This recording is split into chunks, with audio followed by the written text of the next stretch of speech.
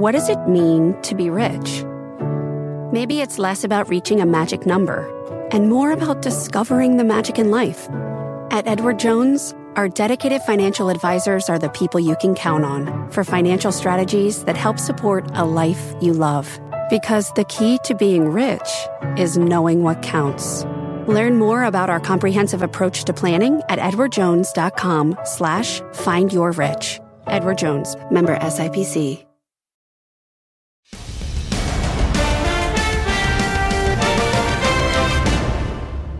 I'm Scott Wapner, and you're listening to CNBC's Halftime Report, the podcast, the most profitable hour of the trading day. We record this live weekdays at 12 Eastern. Listen in. Welcome to the Halftime Report. I'm Scott Wapner. Front and center this hour, the record run for stocks as the S&P 500 hits a new intraday high. The big question now, can the remarkable move from the March lows keep going? We debate that with our investment committee. And joining me for the hour today are Stephanie Link, Josh Brown, John Najarian, Sarat Sethi, and Bryn Talkington, who's managing partner at Requisite Capital Management. We do begin, how we always do, a look at stocks. Earlier today, we did hit that record on the S&P. Josh, it's hard to believe that the S&P was at 2191 back on March the 23rd, and here we are having rallied 55% to this new intraday high. It's remarkable to look at that, but it's also important to think about where we could go from here. So what's interesting about new all-time highs, my director of research, Michael Batnick, took a look at the median time between when you print a closing high until the next time. And it's actually on average about 90 days. So we're 126 days out from that date that you mentioned. So all things considered, if you remove that little chunk from March and April of what went on, actually, this looks like a pretty average year. And what's really gratifying is that when you look at, under the hood, what are the stocks that have gotten us back to this potential closing record high?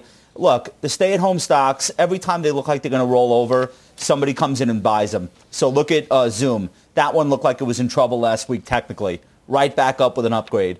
Teladoc had this really nice comeback. And then you think about DocuSign, Peloton, and all of them, when they looked shaky, they came back. So those stocks have been fairly important. But then take a look at home builders. XHB. You cannot find a name in this index that doesn't look incredible on a technical basis right now. The industrials are trading sideways after digesting a huge move to the upside. Materials are hanging in there. They're at record highs. They're not going anywhere. So I think when you consider the balance of all of the different things that look good right now, we're justified making a new high. You might not like how much of it came on the back of multiple expansion, but what do you want me to do about that? I can't help you with that. Steph, I mean, it makes me think of what Jim Cramer said the other day of this grand slam, in his words. You've got all of these different areas that are now, apparently working at the same time when you really consider. I think it's important to consider how we got here and why we are here off of those March lows. But more important is sort of now what is the big question. Yeah, I do hope that it widens out for sure. But look, the market's higher because the economy is recovering faster than expected. And it's discounting the profitability recovery faster than expected. And it's also discounting the potential for operating leverage. So you have the winners, like Josh just mentioned, the stay-at-home beneficiaries. So companies like AMD and P&G and Costco and Twitter, where the demand is there, but they also have put in place some good cost controls, or they have pricing power. So they have seen a recovery in their earnings faster than expected. They should be the leaders. But just imagine if you actually got some of the laggards to start to see operating leverage. Just imagine if you saw FedEx increase their profitability by 50%, and they could do it if they get demand because they've cut costs so much. Same thing with PPG, same thing with UPS. So I'm looking at some of these stocks that haven't really recovered as much, where there's potential into 2021 in terms of that operating leverage, in terms of the better earnings. I'm not saying it's all or nothing. That's why I want to see it widen out. I can still see the winners win, but I want to see the laggards start to play catch up as well, and I think you're going to see that in 2021. John Najarian, it took less than 5 months to get back to these new highs. It's the third fastest rally to recoup all that it's lost. Mike Santoli takes a look at this as well and says that it's the strongest 100-day rally ever. ending the shortest bear market ever as well. Yeah, well, that's great work by Michael, as usual. And Scott, I would point to the amount of oomph that it causes, or rather that is necessary to get these stocks to these levels. I mean, this is not easy. A lot of folks, of course, 2 years ago, Scott, it was always the law of large numbers. And Michael Santoli, tip of the hat to you for that. But what we really witness here, Scott, is volumes of trade into these names. And it is, these volumes are not just high in the options, the derivatives, they're high in the underlying stocks as well. Obviously, some of that's driven by ETFs. We talk about that on this show a lot, that, you know, when you're buying these ETFs, those ETFs are buying the shares. And so the more people index in that way, the more that provides that oomph. But man, this is some serious lift, serious heavy lifting that these stocks have done. It hasn't been easy. And yet, as Josh pointed out at the top, very fast, extremely fast, and holding on to these gains, building on them virtually every single week, Scott. So those are all positives rather than just a sharp jump up and then a sharp sell-off right back down. That dip back down just hasn't come. Well, I just wonder, Bryn, what are the catalysts that are there to take stocks higher than where they are now? I mean, I think there's a statement in the market today that retail, you know, you have these big box blowout numbers, and yet the stocks are lower. Why? Because I think there's some doubt in the market as to whether it can continue, whether it was mostly stimulus-backed gains. Consumers had money in their pockets. They were spending it in places that had their earnings today, whether it was Home Depot or Costco, and then they're going to probably look good at Target and Lowe's tomorrow. But is it sustainable?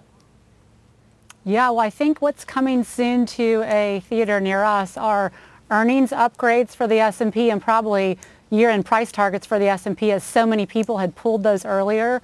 And so if you look, like right now, we have about a little over 90% of the companies in the S&P have reported so far. And as it stands today, we're coming in almost $28 per share this quarter. Estimates were right under $23. So that's about a 20% beat on the upside. And so I think as we start moving later on in the year, we're going to get better guidance, because I think, quite frankly, these earnings have been exceptional. I know some people had, negative earnings for second quarter were going to come into play. And look, we're at almost $28 for the quarter. That's incredible. And so I think more green shoots are on the horizon as you get more earnings on the upside. I mean, I think with something like Walmart, when you give 80 million Americans $1,200, they spend it at Walmart, Amazon, and then open up the rest at Robinhood to trade options. So, unless we get some more stimulus there, I think probably the best numbers are in the books for Walmart. But in the general market, I think earnings are going to go higher. Sarat, how do you see it? I mean, okay, earnings are better than expected, but expectations had come down so much. Is it really that much to celebrate? Market's funny. I mean, it makes of things what it wants to. But you could say, oh, yeah, of course they're better than expected now. But expectations had come down so far. Was it really a high bar to jump over? It wasn't really a high bar, because, if you think back to 2-3 months ago, most companies were coming out with no guidance at all, and we really didn't know what we were going to see in the fall. I think going forward, Scott, to your point, expectations now seem to be a little higher going into the next couple of quarters. So it's really going to be the companies that will perform, and I think it's going to be top line and operating leverage.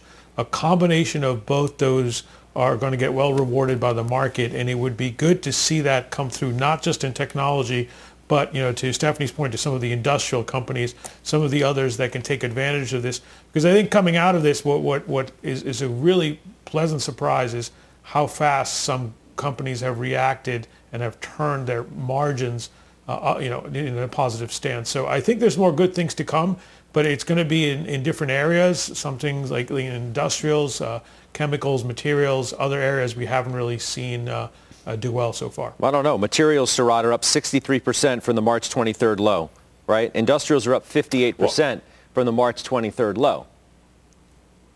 Well, I think specifically when in there, Scott, you got to look at stocks like Honeywell, Ingersoll Rand on the industrial side, aggregate companies like Martin Marietta. So really those companies that haven't come back as well, the indexes have, but you got to look at the specific stocks within there. Josh, any part of you feel like there's some level of complacency within all of this? We're going to enter the fall, okay? Schools are going to open. Virus is still out there. Yeah, the 14-day new infection rate is down, thank God, but it's still up there. The virus is still spreading in states. We don't know what the fall is going to look like from a flu standpoint combined with the virus either. There are some pretty nasty predictions out there from people like the CDC about the health environment in the fall. Are we taking any of that into account as we talk about the market today? So I think the beauty of everything that you just laid out, that whole litany of potential negative catalysts, is that what it ends up doing is reinforcing all of the drivers behind the rally. So if you're right and we get these nasty surprises, they open some schools and there are some infection outbreaks, et cetera, yeah, I think at first the market's reaction will be to freak out. But then think about all the drivers that come about as a result of that. It reinforces work from anywhere, which are the best stocks in the market. It reinforces e-commerce and shipping and fulfillment, which are the best stocks in the market. And then I think you've got the second order of magnitude where it pumps up home building, because the longer this nightmare is part of our lives, the more inclination there will be to renovate a home that you are de facto stuck in, or to find a new, larger home to move into, preferably one that's got room to build an office. So those are the best stocks right now. So in a lot of ways, those negatives you laid out will only serve as catalysts to affirm the bulls that are in the leading stocks in the market. And it'll work against the airlines, et cetera, et cetera. So you're making a good point. What you're saying seems to me consensus. You're making a good point. I mean, doesn't that keep a lid then on the potential of these value cyclical reopen epicenter stocks? It doesn't matter. Those stocks don't matter. They have no market cap. They don't matter. I wish that weren't true.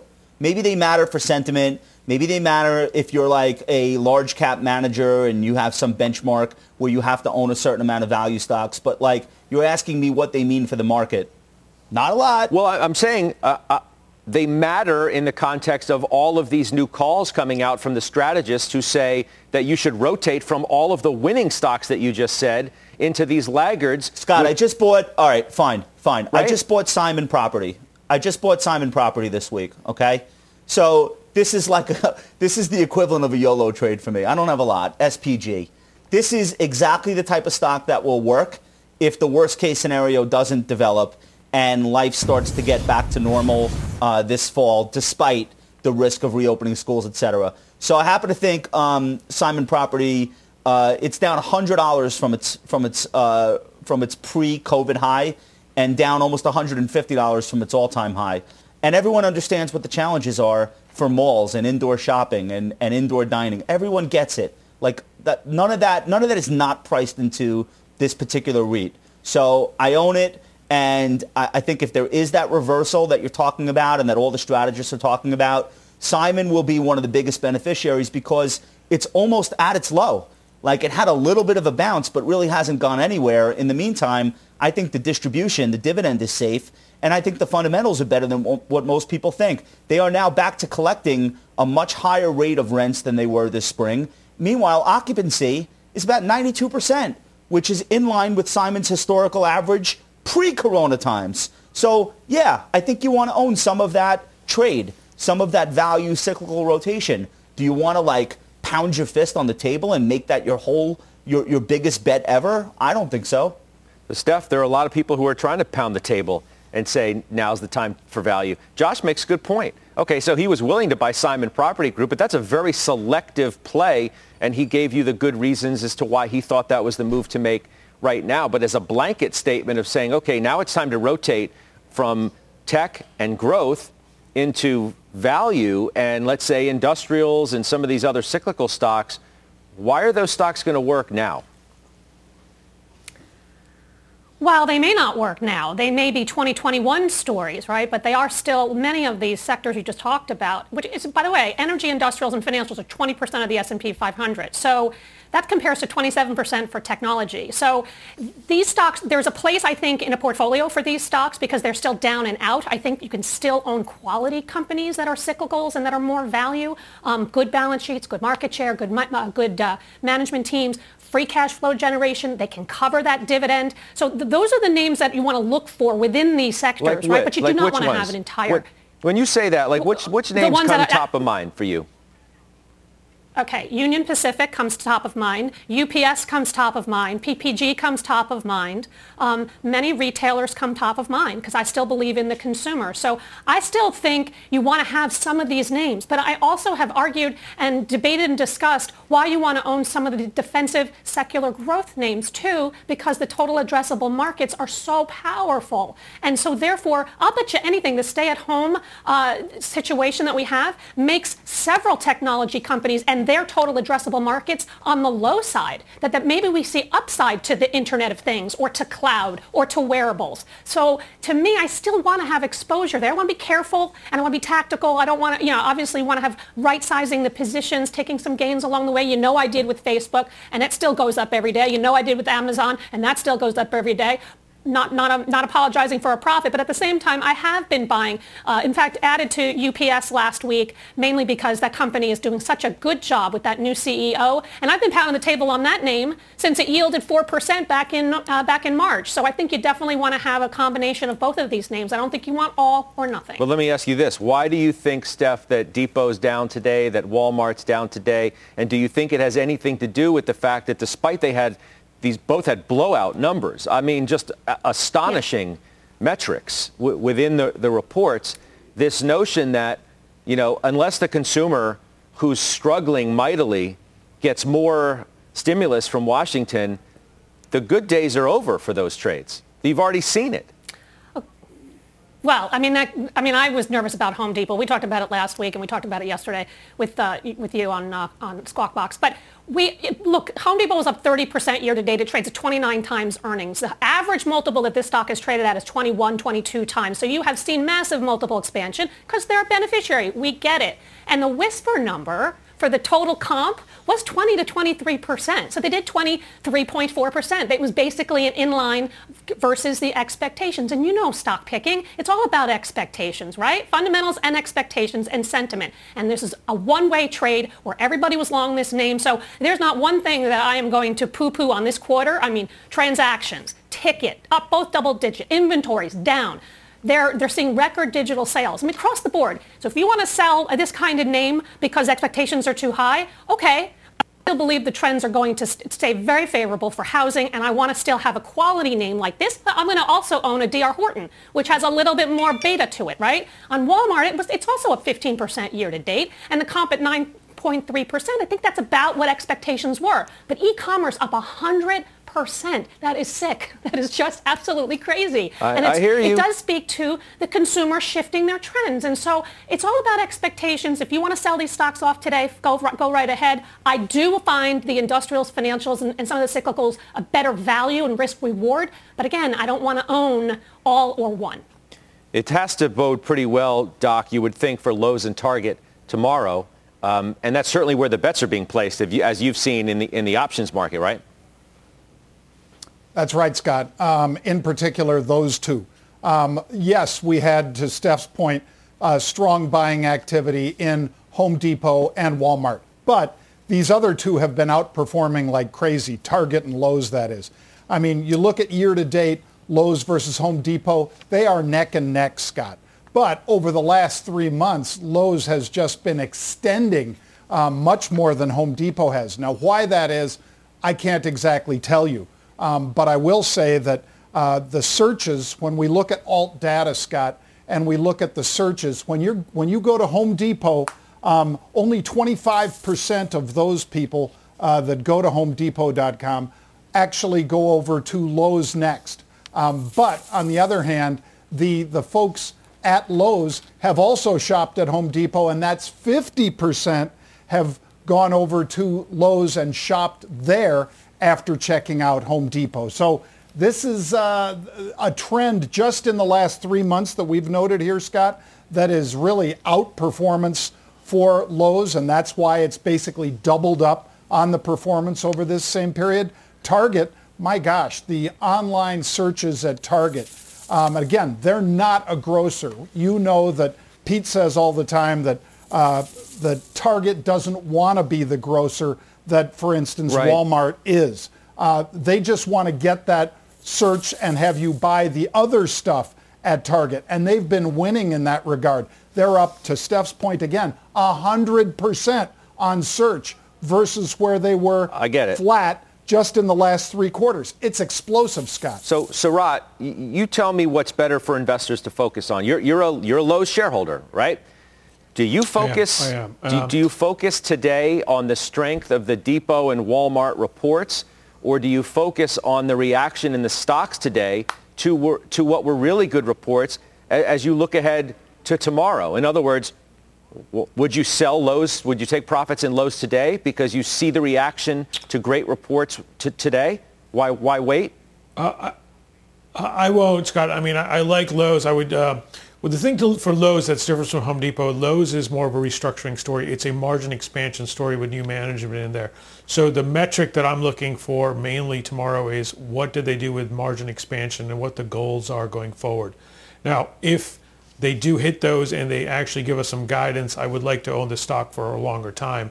But it has started to become an outsized position. And I think the sector, when you look at companies like Home Depot, Lowe's, Fortune Brands, Masco have all had such a good run that as a portfolio manager, I have been taking profits. And I mentioned a couple of shows ago, I did take profits from Masco. And if these stocks keep on running, and maybe they take a little breath right now, but if we get more money in for the consumer and things go well, I wouldn't be surprised if I take more money off these and put it into other areas. Well, I'm wondering, Bryn, if these stocks are now just too expensive. You know, we just had the valuation of Lowe's up there. That was, what was it, 21 something forward. I've got a PE on Lowe's here of 27 or so.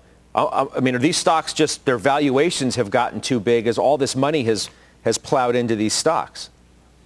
Well, I mean, valuations in general, let's just be clear, have come up across the board. But I think when you deconstruct the 3 of them, like a Walmart, Home Depot, and Lowe's, I mean, I do think Walmart will have some headwind because the expectations were so high, and because, once again, I think it was around 80 million people getting $1,200 checks. That's in the stock, but it does have a nice yield. I will say, though, with Home Depot and Lowe's, I mean, housing starts, which we haven't talked about, came out today up 22%, which annualizes about 1.5 million new starts. That's incredible. And you don't build a home and just move your old furniture into the new house. You go and buy new furniture, you do new things, you remodel. And so I think housing starts as a leading indicator, really bodes well, maybe a little bit more for Lowe's than Home Depot.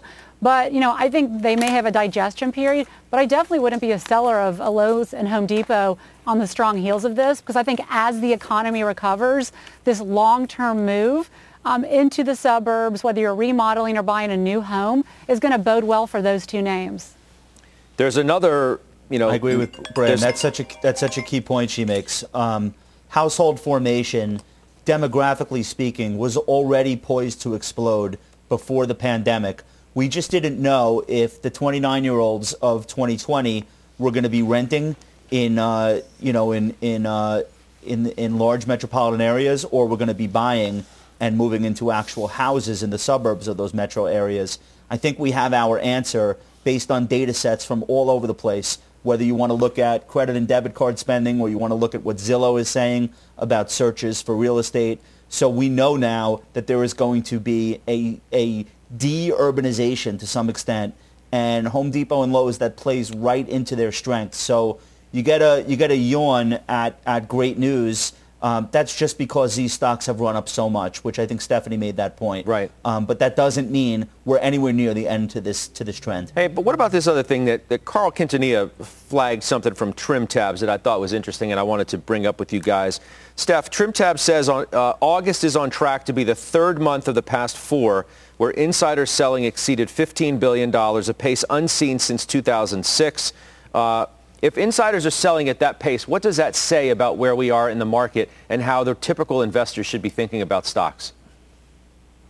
I don't think you ever have to apologize for taking a profit. We know that stocks are up. The S&P is up 50% from the lows, so I get that. But I've always believed that people sell for all different reasons: tax purposes, profit taking, diversification, but they buy for just one. And they buy because they believe in their company and they believe in their strategy and they believe in the foundation of what they're doing.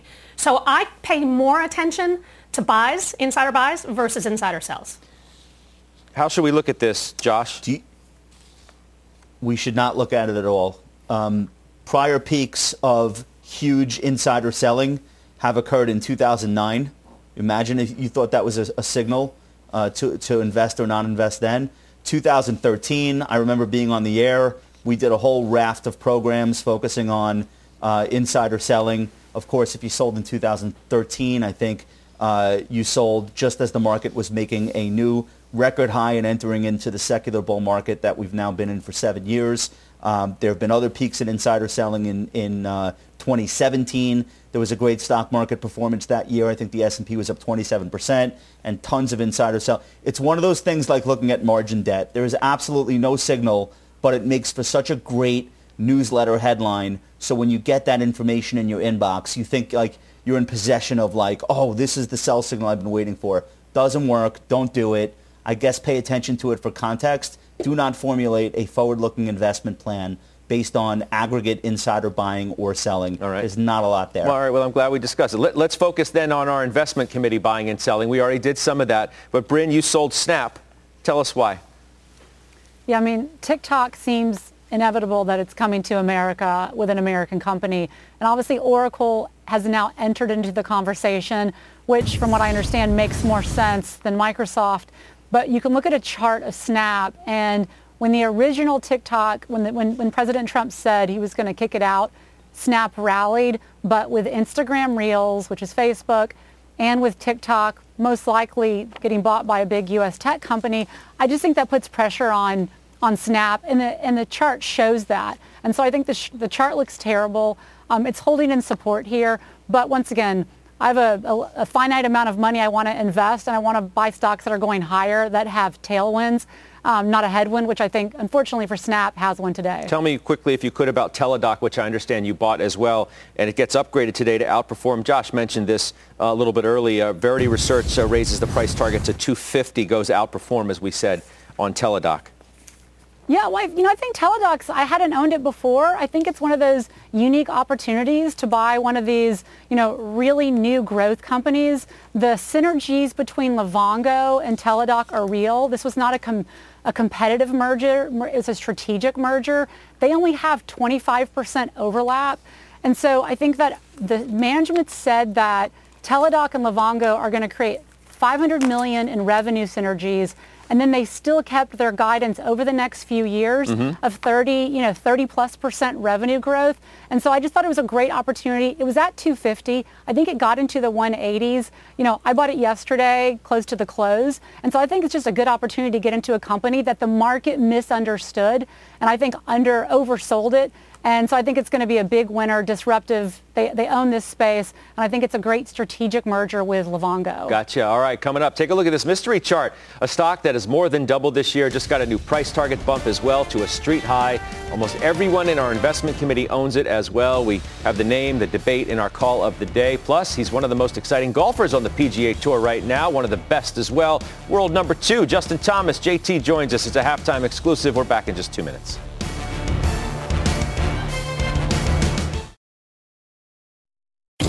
Electricity, a big idea that's inspired countless new ones. From powering the light bulb to virtually powering our entire lives. 30 years ago, State Street launched the Spider S&P 500 ETF, SPY. A big idea that inspired the world to invest differently, and still does. What can you do with SPY? Before investing, consider the fund's investment objectives, risks, charges, and expenses. Visit ssga.com for a prospectus containing this and other information. Read it carefully before investing. SPY is subject to risks similar to those of stocks. All ETFs are subject to risk, including possible loss of principal. Alps Distributors, Inc. Distributor.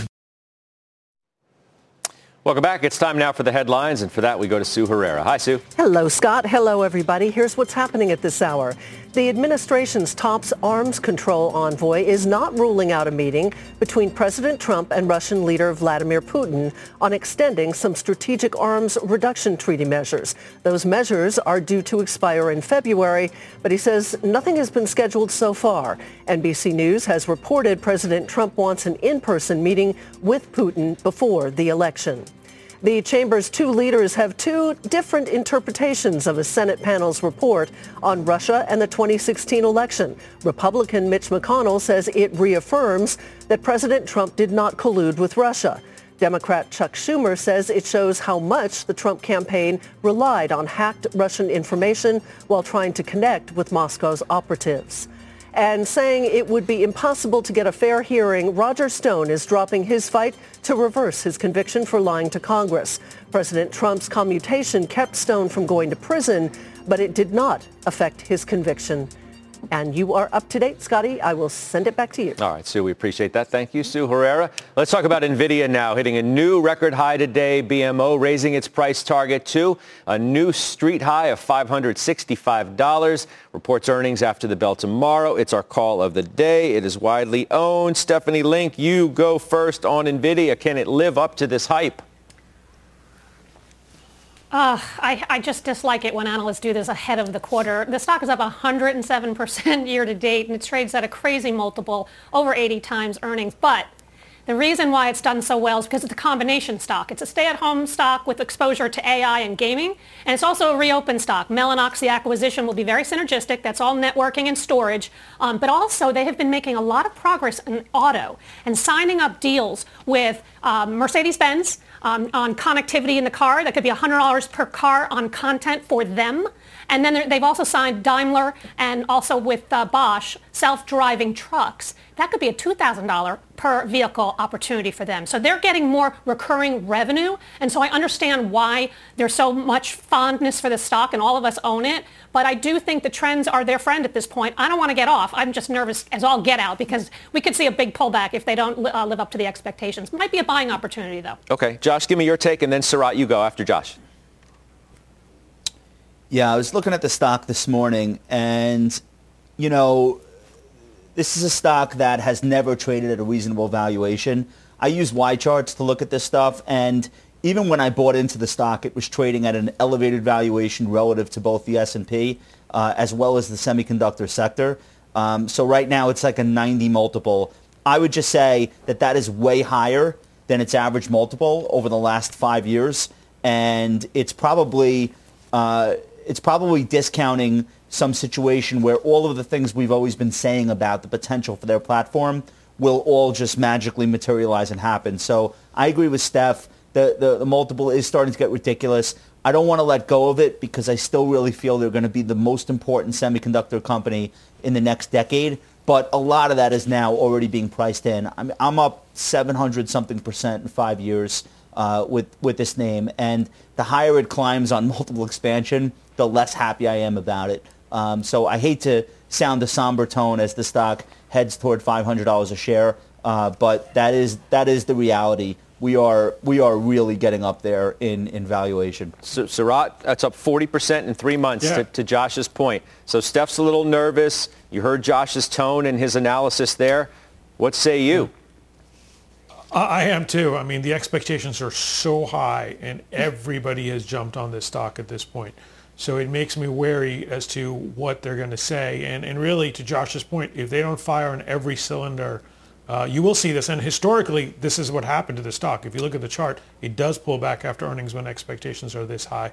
So as a long-term holder, I would buy more, given the opportunity if it comes back, especially for new accounts and clients who are not exposed for it. So, but it is a core holding, and I think it's one you want to own for many years. Core holding, which means you have no inclination whatsoever to take some profits at all. And only then, when it get for an outsized position. So if it starts growing more than 4% of a portfolio, yes, it's a portfolio prudent move. But in terms of holding it for a long time, unless there's Judge, the multiple here, wrong. the multiple here is up 150% just in the last year. So, like we talk about multiple expansion for Home Depot. Let's say the S&P is 25 times earnings, right? And we're saying Home Depot is 29 times earnings. All right, that makes sense to me. It's 20% premium to the overall market. Can anyone argue that Home Depot is not doing better than 20% of the market itself? In the case of 153% multiple growth over 12 months, I mean, the company didn't cure cancer.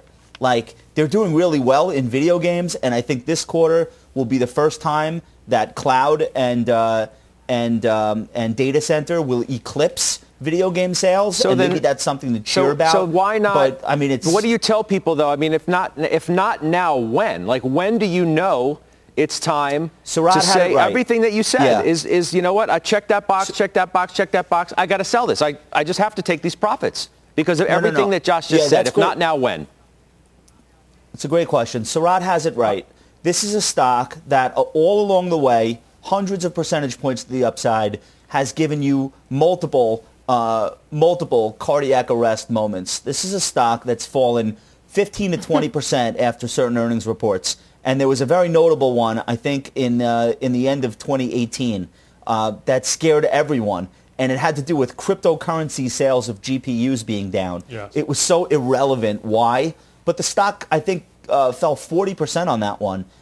So we've had these situations where the stock has gotten killed. And if you're a long-term shareholder and you believe in the vision of Jensen Huang and where these platforms are going for automotive and all of these things, then you just say to yourself, I'm going to have to put up with some really, really bad months with a stock at this elevated of a price. So to answer your question directly, when do you decide you're done? Let the company screw up. They haven't yet. Let Intel get serious about competing.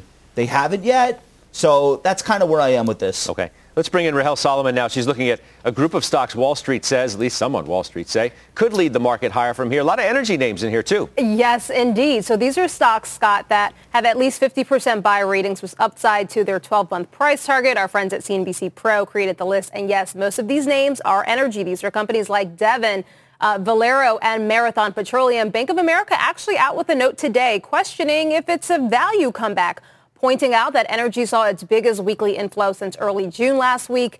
Now, Scott, one outlier that isn't energy that may sound familiar, GM. Remember, this was a hot topic yesterday with Jim Liebenthal and that note that called the stock a no-brainer, especially if GM does split their EV business, something our Phil LeBeau is actually looking into today. Citigroup is also on this list. So among these names, the top performers from market lows, Devon Energy, Diamondback, General Motors, Hartford Financial Services, and Marathon Petroleum, all up more than 100% from March. Diamondback up 200%. Centene, Scott, is the only one on that list that's in positive territory year to date. So that's at least what Wall Street thinks. Yeah, appreciate that. Rahel, thank you. Bryn, what do you think about the list? Yeah, I think it's a good list. I think it's interesting because, I mean, energy, if you take a step back from the low of the market, a lot of these stocks are up threefold, but they went to a very, very low level. I think there's still some of them are really cheap. And I think the energy space is a really good list or sector to stock pick. And so we like names like, Energy Transfer, Plains, Western. And so a lot of these smaller names, you don't want to buy a stock ever just because of the yield. I think that we're in this environment where you can get a really nice distribution yield with these energy names and get capital appreciation. And I know everyone hates fossil fuels, except me. I don't definitely. But if you look at what's happening in California right now with all these rolling blackouts, it's like maybe they got off fossil fuels too quickly. And so this needs to be part of our ecosystem. We need a strong energy, independent United States of America. And so I think it's a great time to look at some of these individual names. They've cut CapEx, they've cut spending, and they're being better allocators of capital. So I'm definitely an owner and a buyer here. Spoken like a true Houstonian, right? I mean, you got to be loyal to your peeps down there. I know what you're doing. It's okay. Right. Hey, Pete does it all the time. I totally get it. All right. Coming up, John is following unusual options activity today. His new trades are coming up next. First, we give you a check the S&P sector heat map. Did hit a new record intraday high today. 33.89 is where we currently are now after dropping off just a bit, led by discretionary. It's a big day for retail earnings, as you know. And you can always watch or listen to us live on the go on the CNBC app. We're back after this. Old Dominion Freight Line was built on keeping promises. With an industry-leading on-time delivery record and low claims rate, we keep promises better than any other LTL freight carrier because we treat every shipment like it's our most important one. Visit odfl.com to learn more. B2B selling is tougher than ever, and we feel your pain. If you're struggling to close deals, consider giving LinkedIn Sales Navigator a shot. This sales intelligence platform helps professionals like you engage high-value customers, drive higher revenue, and increase sales performance. Sales Navigator also guides you in targeting the right buyers, highlights key signals such as job changes or which accounts you should prioritize, and uncovers hidden hot prospects so you can find those buyers that are most likely to convert.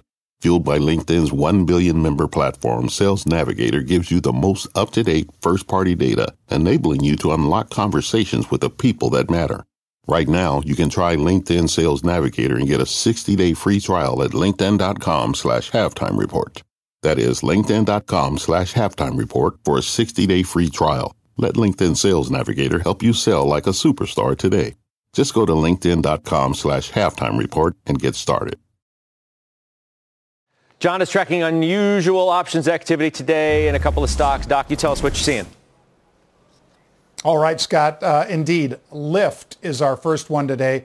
LYFT, rideshare, big activity, Scott. In the next week expiration, the 28th of August, calls at the 28 strike. So the stock's 27 and change. They're buying 1 week out calls just out of the money. I bought those, but again, Scott, as you always know, this is deep end of the pool. Something that's expiring this quickly, you got to be quick to react and quick to take profits. It was a 45 cent option when they bought it. I'll be in them about a week. Second trade, VST. This is an energy delivery play. VST, they're buying September calls in this one, Scott, so a little more time. The 21 strike calls also paying about 40 cents for these, with the stock just beneath $20 a share. I'll be in these about a month, Scott. All right, good stuff. Doc, thank you for that. Coming up, the dollar dropping to its lowest level in more than 2 years. What the traders are saying about where the greenback could go from here.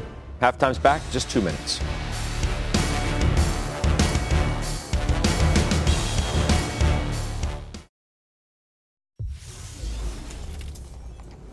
All right, let's do the futures outlook. The dollar doldrums continuing today as it falls to its lowest level since 2018, on pace for its fifth consecutive trading day in the red. For more behind that, let's bring in Jim Urio of TJM Services and Scott Nations of Nations Indexes. Guys, good to have you. Just when we thought maybe the dollar was going to bottom a week ago, no, the trend is still intact, it appears, Jim. Yeah, no doubt about it. And you know, when you have to look at a 3 or 4 year chart to get the context of the technical move, that it's a pretty big deal. But today when it gave up 92.40, that took it out of a consolidation that went back to about July 28th. Now, to me, that makes the measuring objective down to 88.50, which happens to coincide with the consolidation period from the beginning couple months of 2018. But for me to actually get on board with a move like that, I want to see a weak close today, and I probably want to see some continued weakness tomorrow to confirm it. If it snaps back up above, call it 93.11 to 20 area on the upside, that'll to me mean I'm wrong. You guys, and most people who follow me on Twitter, know what I'm long in response is. I'm long silver and gold, because if the dollar's going to move 5% lower, those things are going to shoot higher as well. Scott Nations, I keep hearing on my program how the economy is performing pretty well. So why isn't the dollar starting to rise at all? Negative real rates just kill the dollar. And here in the United States, if you take your 60 basis point 10-year yield and you subtract 100 basis points of inflation, well, then you're underwater. But, Scott, we're not the worst house on the block. If you look at something like Germany, they're even more underwater. Their negative real return is about 100 basis points. So why is the dollar being hurt? Well, it's because every other economy in the world is reopening and we're still all stuck at home. And how do we know that all the other economies are reopening? Well, look at copper. Copper up 6% since the beginning of July. And if you really want to see what's going on in Asia, then you can look at iron ore prices. And iron ore prices are up more than 20% since the beginning of July. So everybody else in the world is getting back to work, and that means they don't need any dollars. Guys, thank you. Talk to you soon. Jim Urio, Scott Nations. We'll talk to you again soon. Straight ahead, a halftime exclusive. PGA Tour golfer Justin Thomas is with us next. We're back in just 2 minutes. Missed the show? Don't sweat it. The Halftime Report now has a podcast. Market-moving interviews, call of the day, unusual activity, and, of course, Ask Halftime. Look for us on Apple Podcast or your favorite podcasting app. and subscribe to the Halftime Pod today. With 3 wins on the PGA Tour this season, our next guest sits number 1 in the FedEx Cup standings. Justin Thomas will be teeing it up on Thursday as the playoffs get underway in Boston. He's the world's number 2 player.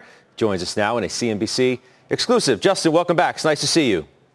Yeah, thanks for having me. Coming off the Wyndham Rewards champion as well. You got the $2 million bonus as the regular season's best player. I said 3 wins, 9 top 10s. I'll tell you what, Tiger has always talked about peaking at the right time.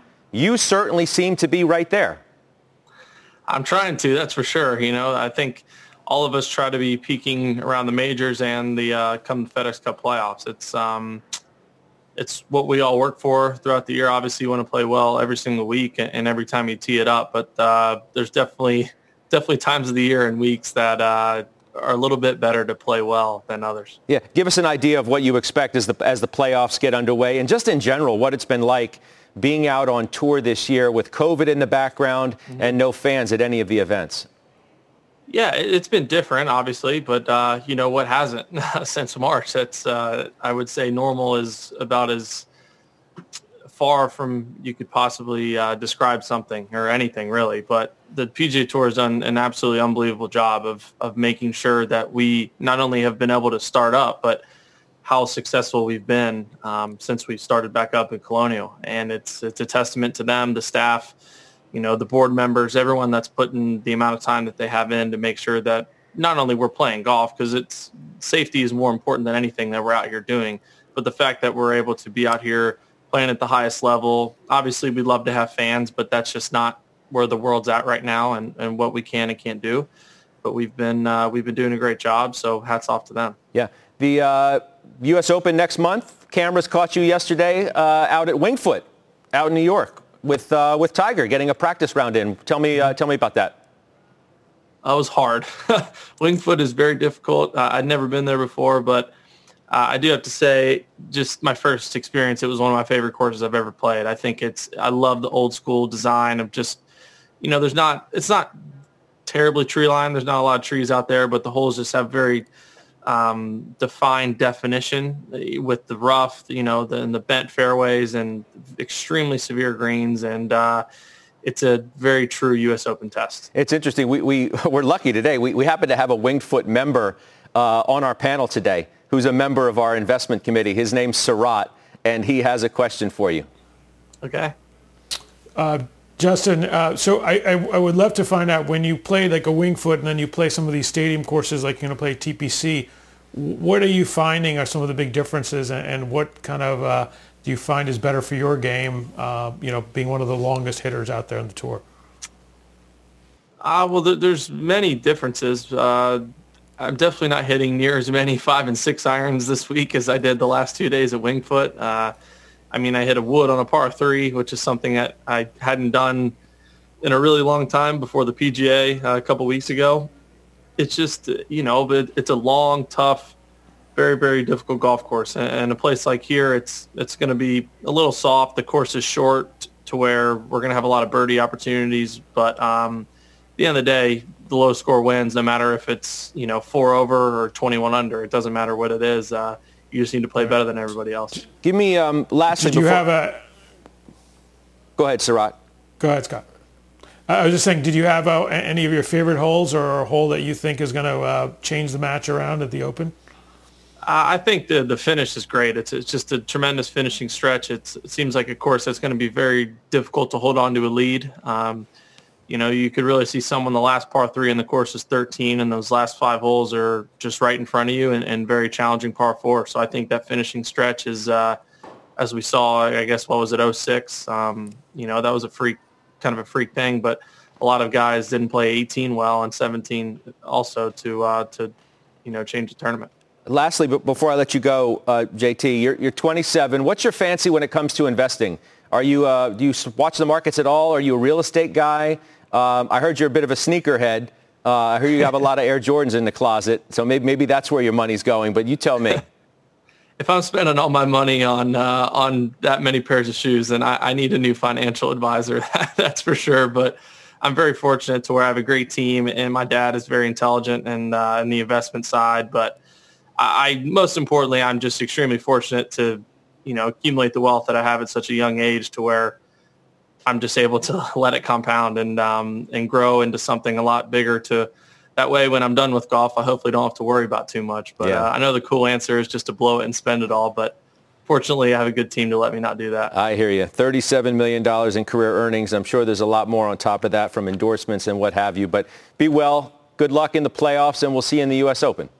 Sounds good. Thanks. All right, that's Justin Thomas joining us. The FedEx Cup playoffs kick off Thursday, August 20th. It's on our sister station, as you know, the Golf Channel. Look forward to that. Final trades are straight ahead.